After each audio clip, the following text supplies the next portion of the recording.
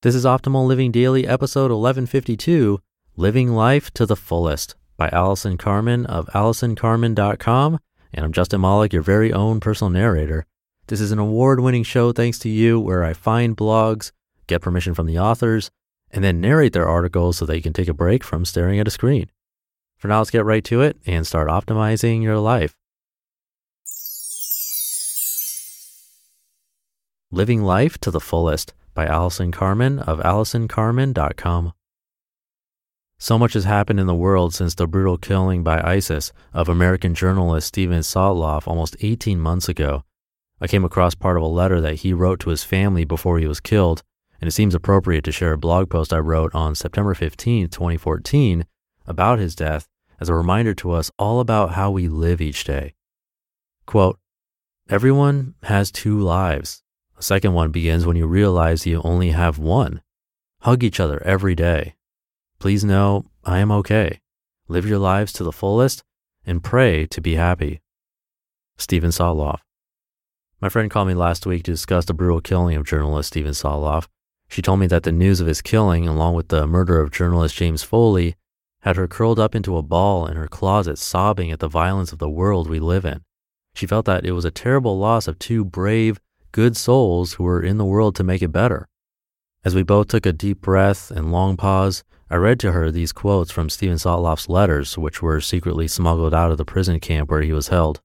He left us all with a profound gift to reflect upon and possibly integrate into our lives, and I wanted my friend to see the light within all of the darkness that she was feeling. I think most of us know what Steven meant when he said, "Everyone has two lives. A second one begins when you realize you only have one." How many times have we lost a friend or a loved one and committed ourselves to not wasting another minute and appreciating every day of our lives? Or we were sick and got better and said we will never take our lives for granted again. Maybe a terribly stressful situation worked out and we vowed to have more appreciation for what we have and not worry so much. There are people in the world like Stephen and James who face unimaginable situations that are truly horrific. But the problems most of us that are hearing this post have are less so. For most of us who have a brush with stress, danger, or death and vow to appreciate our second lives, as time goes by, we often forget our commitment to the preciousness of each moment.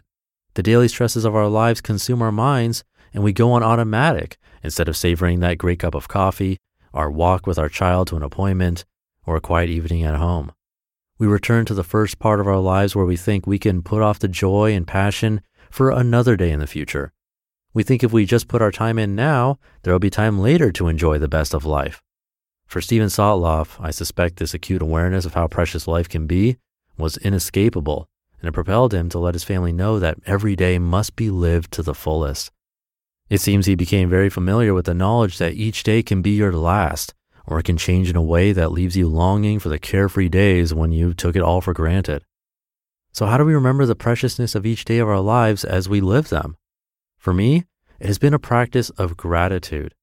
It's not that we shouldn't get upset about bad things that happen in our lives or the world. Sometimes being upset is the most natural and appropriate response. It is just a matter of allowing our gratitude to grant us perspective on what is important and what we do have. Finding and holding gratitude allows us to position the hurt, stress, or upsets we feel in a bigger place. A place that gives us strength to persevere and not let every unpleasant thing that happens ruin our day. Assuming we are going about our everyday lives with the usual stressors and upsets, gratitude can become a habitual way of thinking in our lives just as easily as the habit of complaining. It is a choice in daily practice to see life in a different way. With gratitude, we change our hyper-focus on the things that are bothering us, and we expand to see the entire vista of our lives.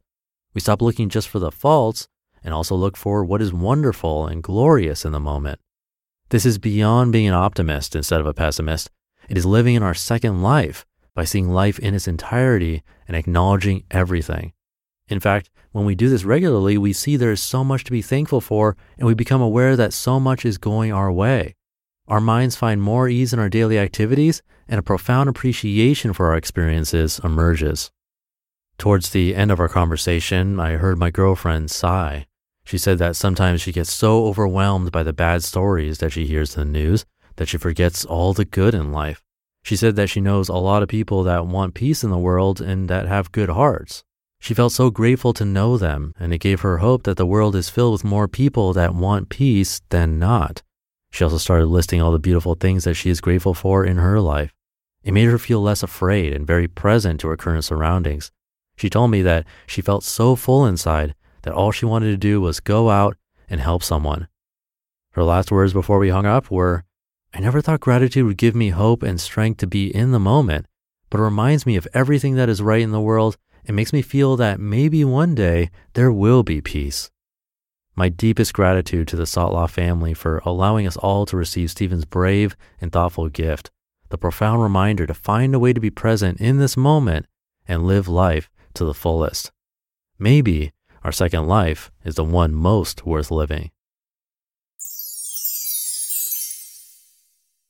You just listened to the post titled Living Life to the Fullest by Allison Carmen of AllisonCarmen.com. We've heard from a lot of amazing people on this podcast, but if you're like me, you want to go deeper. So where can you go to learn from the most remarkable people? That's Masterclass. Masterclass offers unlimited access to intimate one-on-one classes with over 180 world-class instructors, plus every new membership comes with a 30-day money-back guarantee, so there's no risk. There are over 200 classes to pick from, with new classes added every month, like Jon Kabat-Zinn's. He's a mindfulness expert who teaches you how to incorporate meditation into your everyday life. I've loved his class. It's really helped me to hone my meditation skills, especially when I'm out and experience stressful situations and don't have the time or space to have a proper meditation session. I feel that thanks to his class, I've really been able to stay more composed no matter what's happening. And right now, our listeners will get an additional 15% off an annual membership at masterclass.com/old. Get 15% off right now at masterclass.com/OLD, masterclass.com/old. That was a tough one for me to narrate, but a great post. I'll leave it there for today. Have a great rest of your day, and I'll be back tomorrow where your optimal life awaits.